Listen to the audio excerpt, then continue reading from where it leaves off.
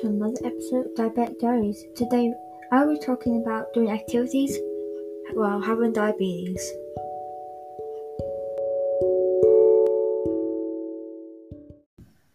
I will be talking about activities, for example, netball, swimming, tag, basketball, things like that. This is how I treat my diabetes. When doing activities like this, you may do it a different way.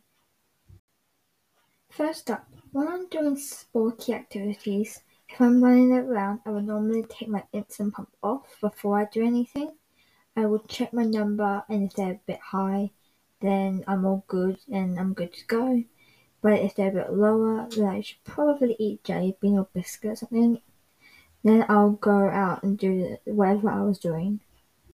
When I'm doing rather active activities where I'm running around, I would normally check my number every 5 to 10 minutes. Then, depending on my number, I'll probably eat something else or just keep on going.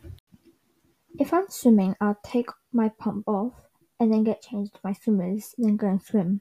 Before I swim, I'll check my number and I'll either eat or not eat. Then 10 minutes later, I'd probably go and check my number again. Afterwards, I had to get changed immediately and then put my pump back on. My insulin pump can be taken off for around 2 hours before I need to put it back on. You may do it differently, but that's how I handle my diabetes when I'm doing activities.